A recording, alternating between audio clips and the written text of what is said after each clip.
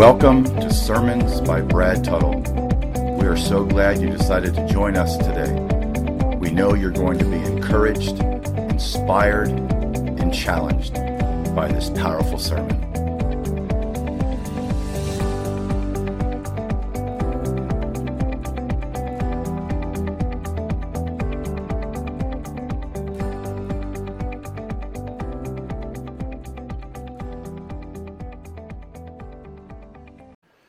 No better place to be on this day than in church,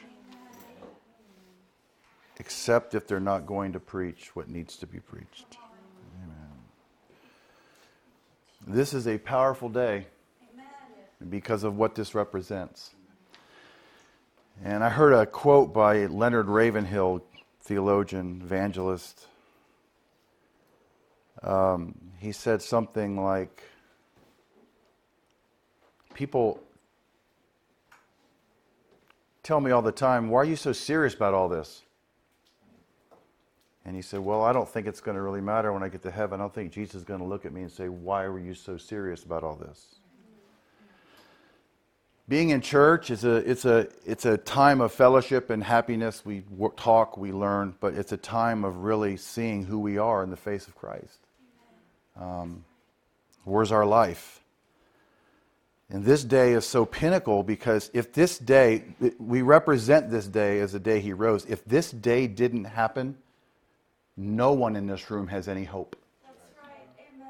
That's why it's not to be toyed with. Or I think I'll go to this church this week and go to it's this is serious business. This walk with Christ. Amen. And there'd be no hope. So if you have a Bible, we're going to read a lot of scripture this morning. As I figured since it's Resurrection Day, we should read the chapter on it. So we're going to read a lot of verses today, verse 1 through 22.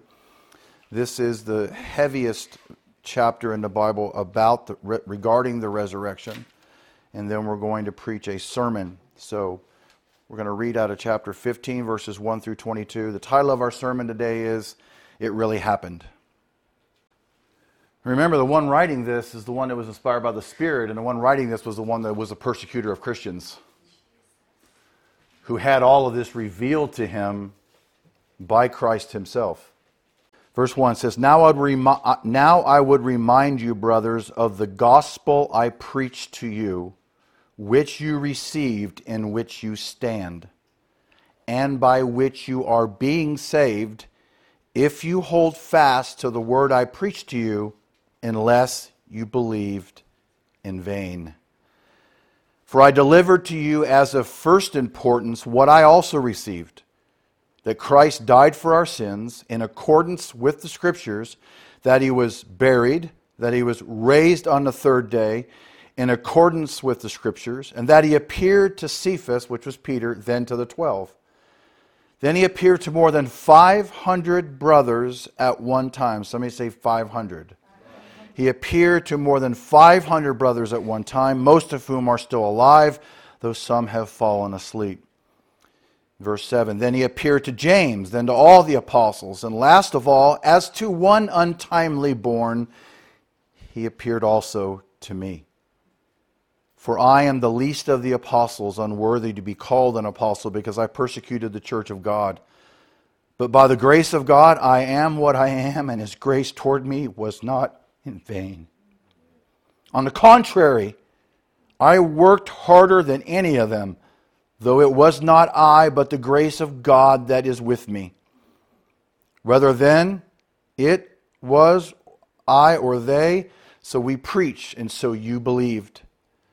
Now if Christ is proclaimed as raised from the dead, how can some of you say that there is no resurrection of the dead? Paul's talking to a church here that had a lot of different beliefs about death. He says in verse 13, But if there is no resurrection of the dead, then not even Christ has been raised. And you wonder how important it is? Verse 14, And if Christ has not been raised, then our preaching is in vain and your faith is in vain. We are even found to be misrepresenting God because we testified about God that He raised Christ, whom He did not raise, if it is true that the dead are not raised. For if the dead are not raised, not even Christ has been raised. And if Christ has not been raised, your faith is futile and you are still in your sins. Then those also who have fallen asleep in Christ have perished. If in Christ we have hope, in this life only, we are of all people most to be pitied. But in fact, Christ has been raised from the dead, the firstfruits of all those who've fallen asleep. For as by a man came death, by a man has come also the resurrection of the dead. For as in Adam all die, so also in Christ shall all be made alive. Amen. It really happens. So we're going to focus on verses 1 through 8. And when you read this, it's no wonder that the world attacks the authenticity of the resurrection so relentlessly. If you don't follow anything on YouTube or listen to whatever, it's amazing all the people that try to deny the fact that Jesus really rose from the dead. You'll hear all the different theories, the swoon theory that he really just passed out on the cross. He didn't really die. It was all a big facade. The people that saw him were just hallucinating. And so they will make up anything to try to prove that this didn't really happen because of how profound the meaning of it is. If he didn't raise from the dead, we have no hope. If he didn't raise from the dead, all of your passed on loved ones will not rise. And that's the importance of what he did. He made it so we could have life after death.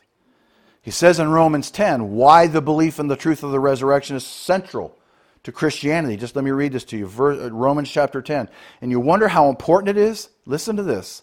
That if you confess with your mouth Jesus as Lord, and look at this, it says, and believe in your heart that God raised him from the dead. That's part of the gospel. That's part of the confession of being a believer. That you're supposed to believe in your heart that God raised him from the dead, you shall be saved. For with the heart man believes, resulting in righteousness, and with the mouth he confesses, resulting in salvation. If someone does not believe in Christ's resurrection, clearly they cannot be saved. That's right. Amen. If he did not rise from the dead, then nothing in life matters. Nothing. That's why this is not about Easter egg hunts. It's not about Easter bunnies. It's about the Savior of the world allowed himself to be slaughtered on a cross and bleed and die and then rose again. Amen. Overcoming death, hell, the grave, and all the other stuff. Amen. Charles Spurgeon says, now we expect to hear a whole list of doctrines when the apostle says, I declare unto you the gospel. But instead of that, he simply tells us of the resurrection of Jesus. For that is the very marrow of the gospel, the foundation of it, that Jesus Christ died and rose again the third day according to the Scriptures. So as I'm supposed to do as a pastor, to exposit these verses for you, let me go through verses 1 through 8. Let's break these down, look at them, and see what they really mean. Amen? So verse 1, he says, I would remind you, brothers, of the gospel, or the gospel is also called what? The good news. It's good news because why? We're saved through it, amen. So verse 1, now I remind you, brothers, of the gospel, or the good news, I preached to you, which you received, in which you stand. That phrase, in which you stand, it means that you have a foundation now that you're saved. It means you can handle life because you're saved. You have a security in the midst of problems because you're saved. You stand in the foundation of your salvation. You stand steady no matter what kind of force comes against you because you have been saved. And people wonder why their lives are so dysfunctional, so up and down. You need to look at yourself. Are you saved? In your salvation, you now have the ability to stand strong against the trials of life. Amen? So check yourself. Where am I with Christ? When you believe that God has forgiven your sins for Christ's sake, you have a place to stand that can handle anything that comes along in your life. So he's saying, this gospel I preached to you, which you received, in which you stand. He says, now I remind you, brothers. Verse 2, and by which you are being saved, if you hold fast to the word I preached to you, unless you believed in vain. That if there does not imply that these believers were in danger of losing their salvation, but it's a warning against non-saving faith. and someone says, well, I'll say this, and I'll say this very directly, that there's a lot of people sitting in churches today. This is Easter and Christmas are the CEO holidays. These are the CEO holidays, Christmas and Easter only. And people will come to these, and it's good to at least you're here, or at least they're there. But there's a lot of people sitting in mega churches, thousands of churches around here. They've got multitudes of thousands of people that have probably raised a hand and prayed the prayer that are not saved, that have not truly believed. Non-saving faith. They never really got saved. So the clearer rendering would be, if you hold fast what I preach to you, unless your faith is worthless, or unless you believed without effect. Never should an evangelist tout that every person that raised their hands, because they raised their hands and prayed a prayer, they all got saved, because he doesn't know how many got saved, if 1 out of 1,000, because it's belief. It's how the heart believes. That's why I ask all of you here today, have you really believed? If you die today, will you rise again? Have you believed? That's the importance of this day. Verse 3, for I deliver to you as of first importance. So now Paul's saying, these things I've talked to you about with the gospel, they're of first importance. Christ died for our sins in accordance with the Scripture. He's referring to the gospel that he received through direct revelation from the Lord. Now he delivered these gospel truths to others. And he's saying that these truths are of first importance. These are of first prominence. The gospel is the thing. It's of first importance. Because without hearing the gospel, people can't be saved. Amen? For I delivered to you as of first importance what I also received, that Christ died for our sins. Sins, the Greek word hamartia. In a spiritual, the word generally started off with the idea of missing the mark, as with hunting with a bow and arrow. When you didn't hit the bullseye, that's kind of what the word sin started off meaning. In a spiritual sense, it means listen to this, it means falling short of his standard of holiness. So God's a holy God. How have you been living your life lately? In the presence of a holy God, how are you living your life? So falling short of his standard of holiness, acting contrary to his will and word, departing from doing what is right. And I added this morning because I thought this was really important to hit on this a little bit. A judge who pardons lawbreakers isn't a righteous judge. Overlooking sin would make the holy God an unjust God.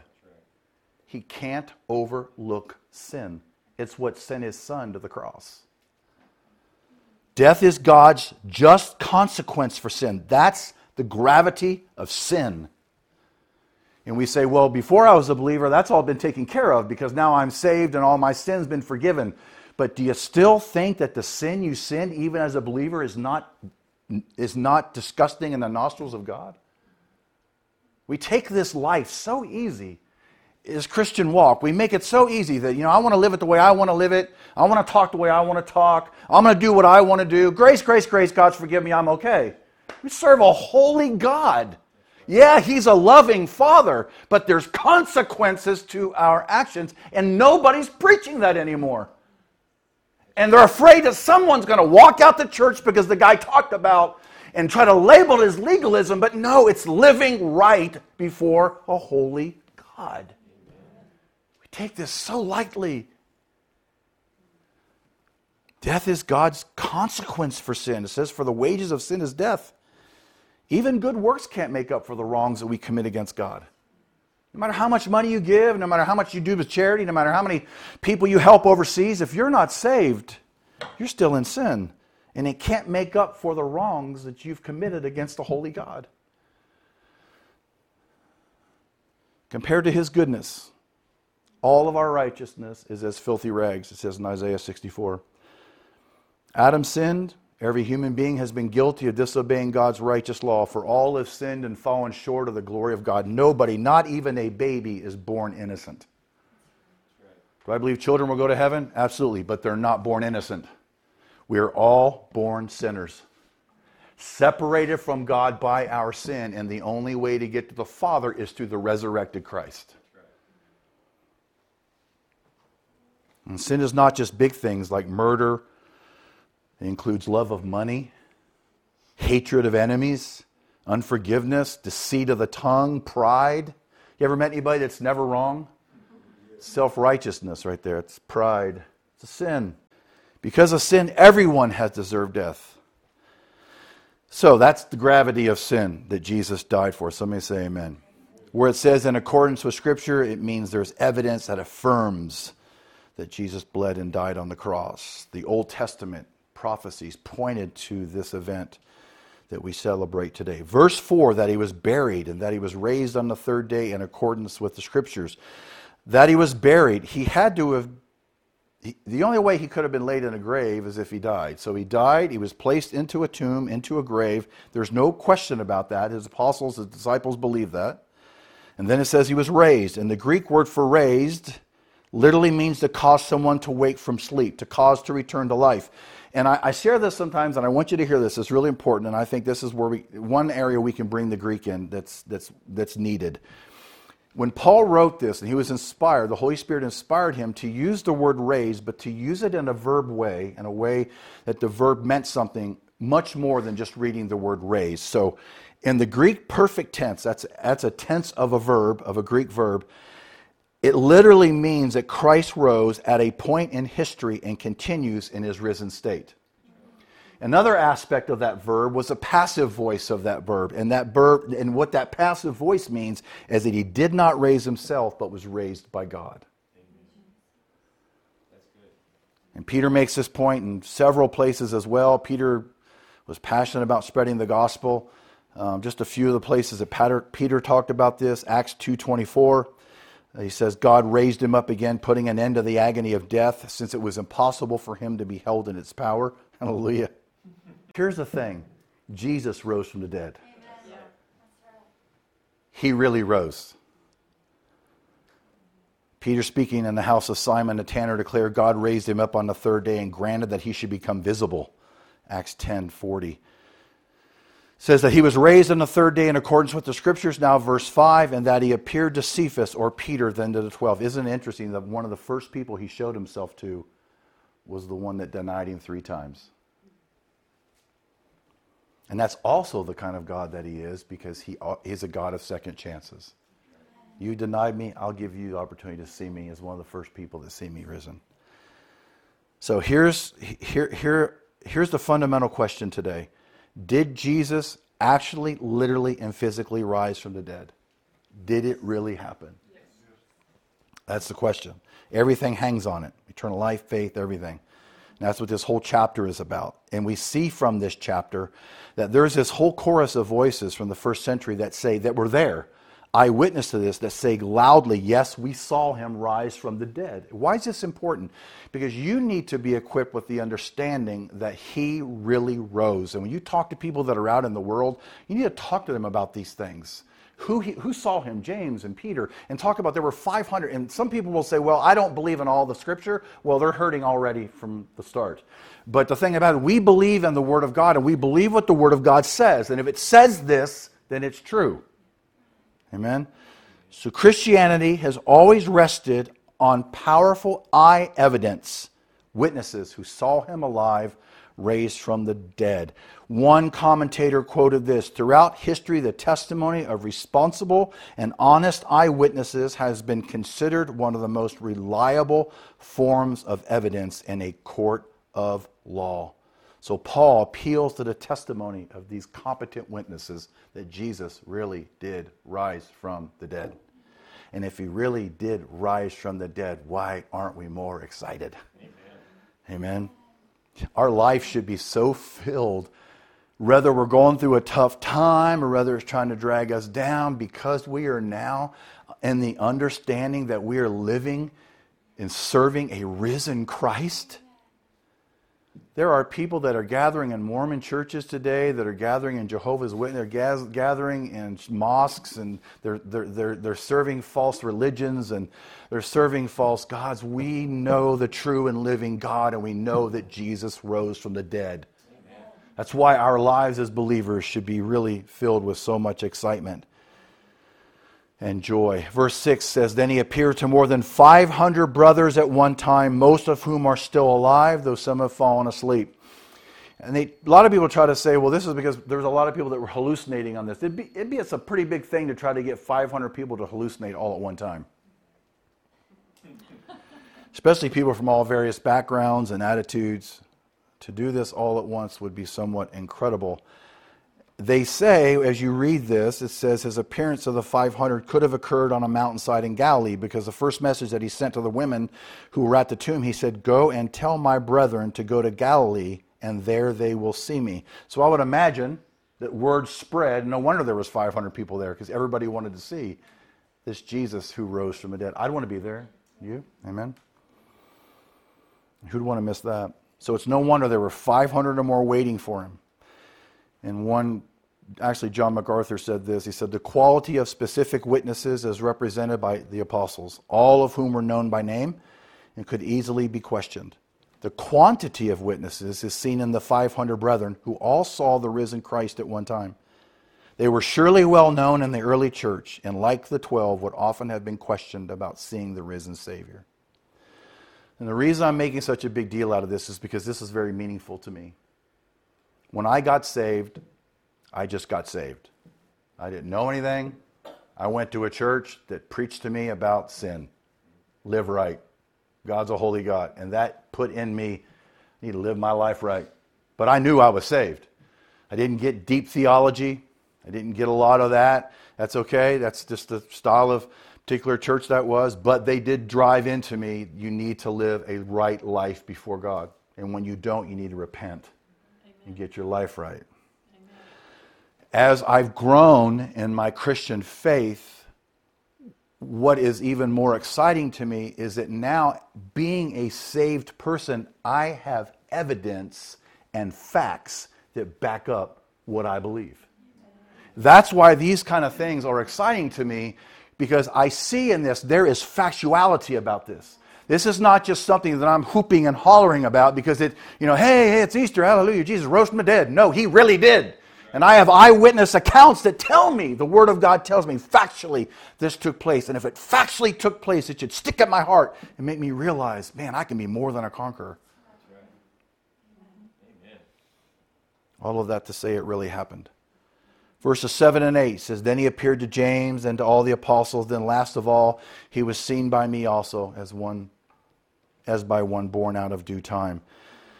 So through this phenomenal event, James is convinced. To Paul it really happened. To James it really happened. The apostles it really happened.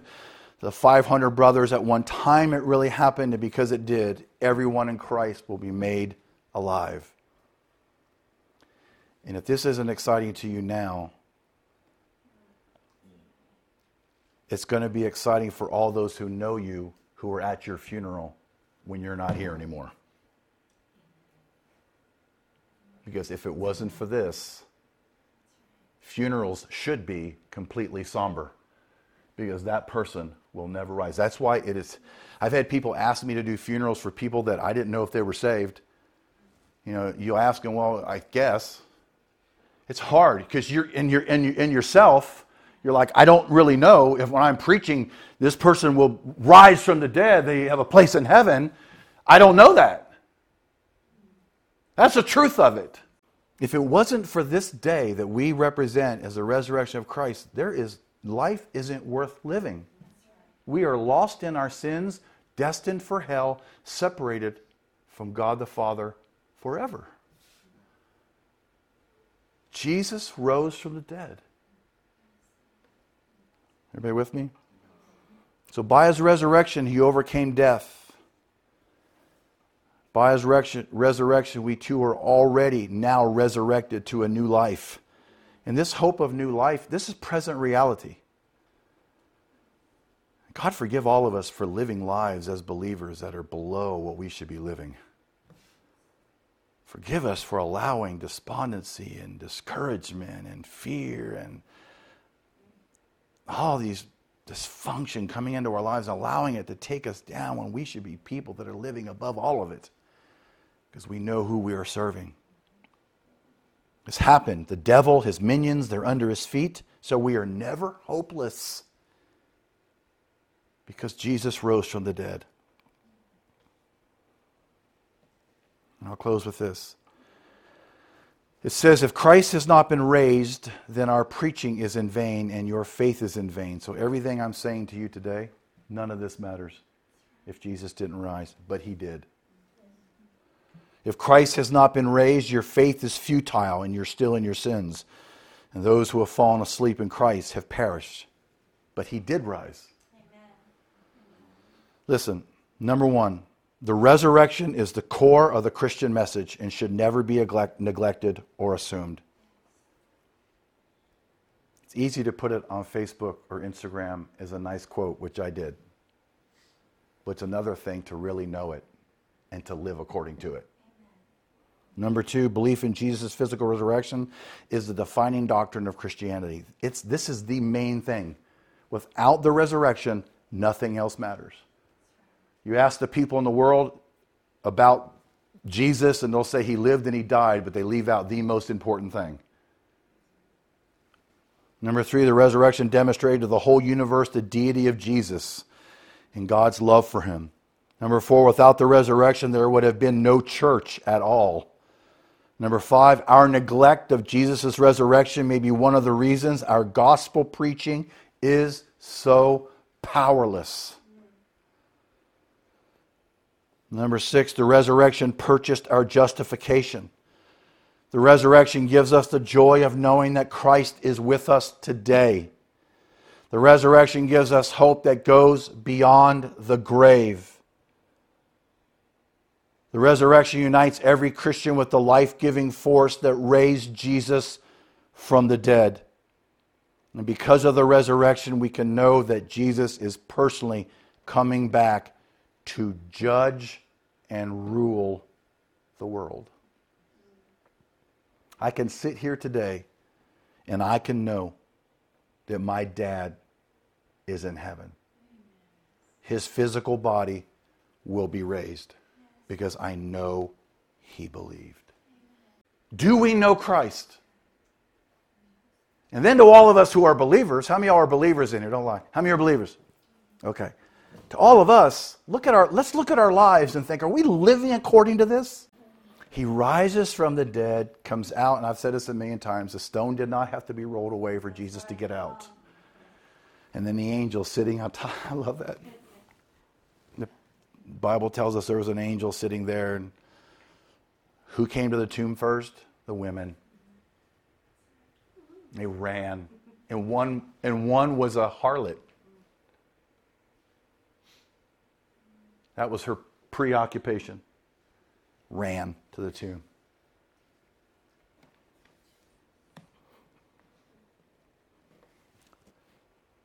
Who are you looking for? He's not here. He's risen.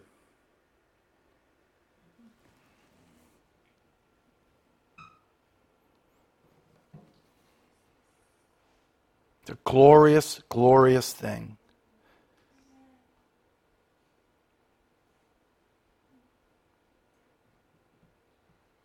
Everyone believes that he died, but it can't end there. That's the good news. That's the good news. And it can't be good news if we don't understand that there's bad news. And the bad news is we were born sinners, and without Christ we will die in our sin. The good news is through trusting in Christ, because he rose, we can now be saved. We can now be set free. We can now be delivered. We now don't have to hold on to our past. My past doesn't have to mark me. My past doesn't have to name me. I'm not the same person I used to be. I am born again. I'm a new creation. I'm a new person. I have a new life. And it's all because of what Jesus did for me when he rose from the dead. To me, it really happened. To you, it really happened. And because it did, death cannot defeat us, because we too shall be made alive. Thank you for joining us at Sermons by Brad Tuttle. We pray this sermon blessed you, encouraged you, inspired you, and challenged you in your walk with Christ. Thank you for being with us, and come back and visit us anytime. God bless you.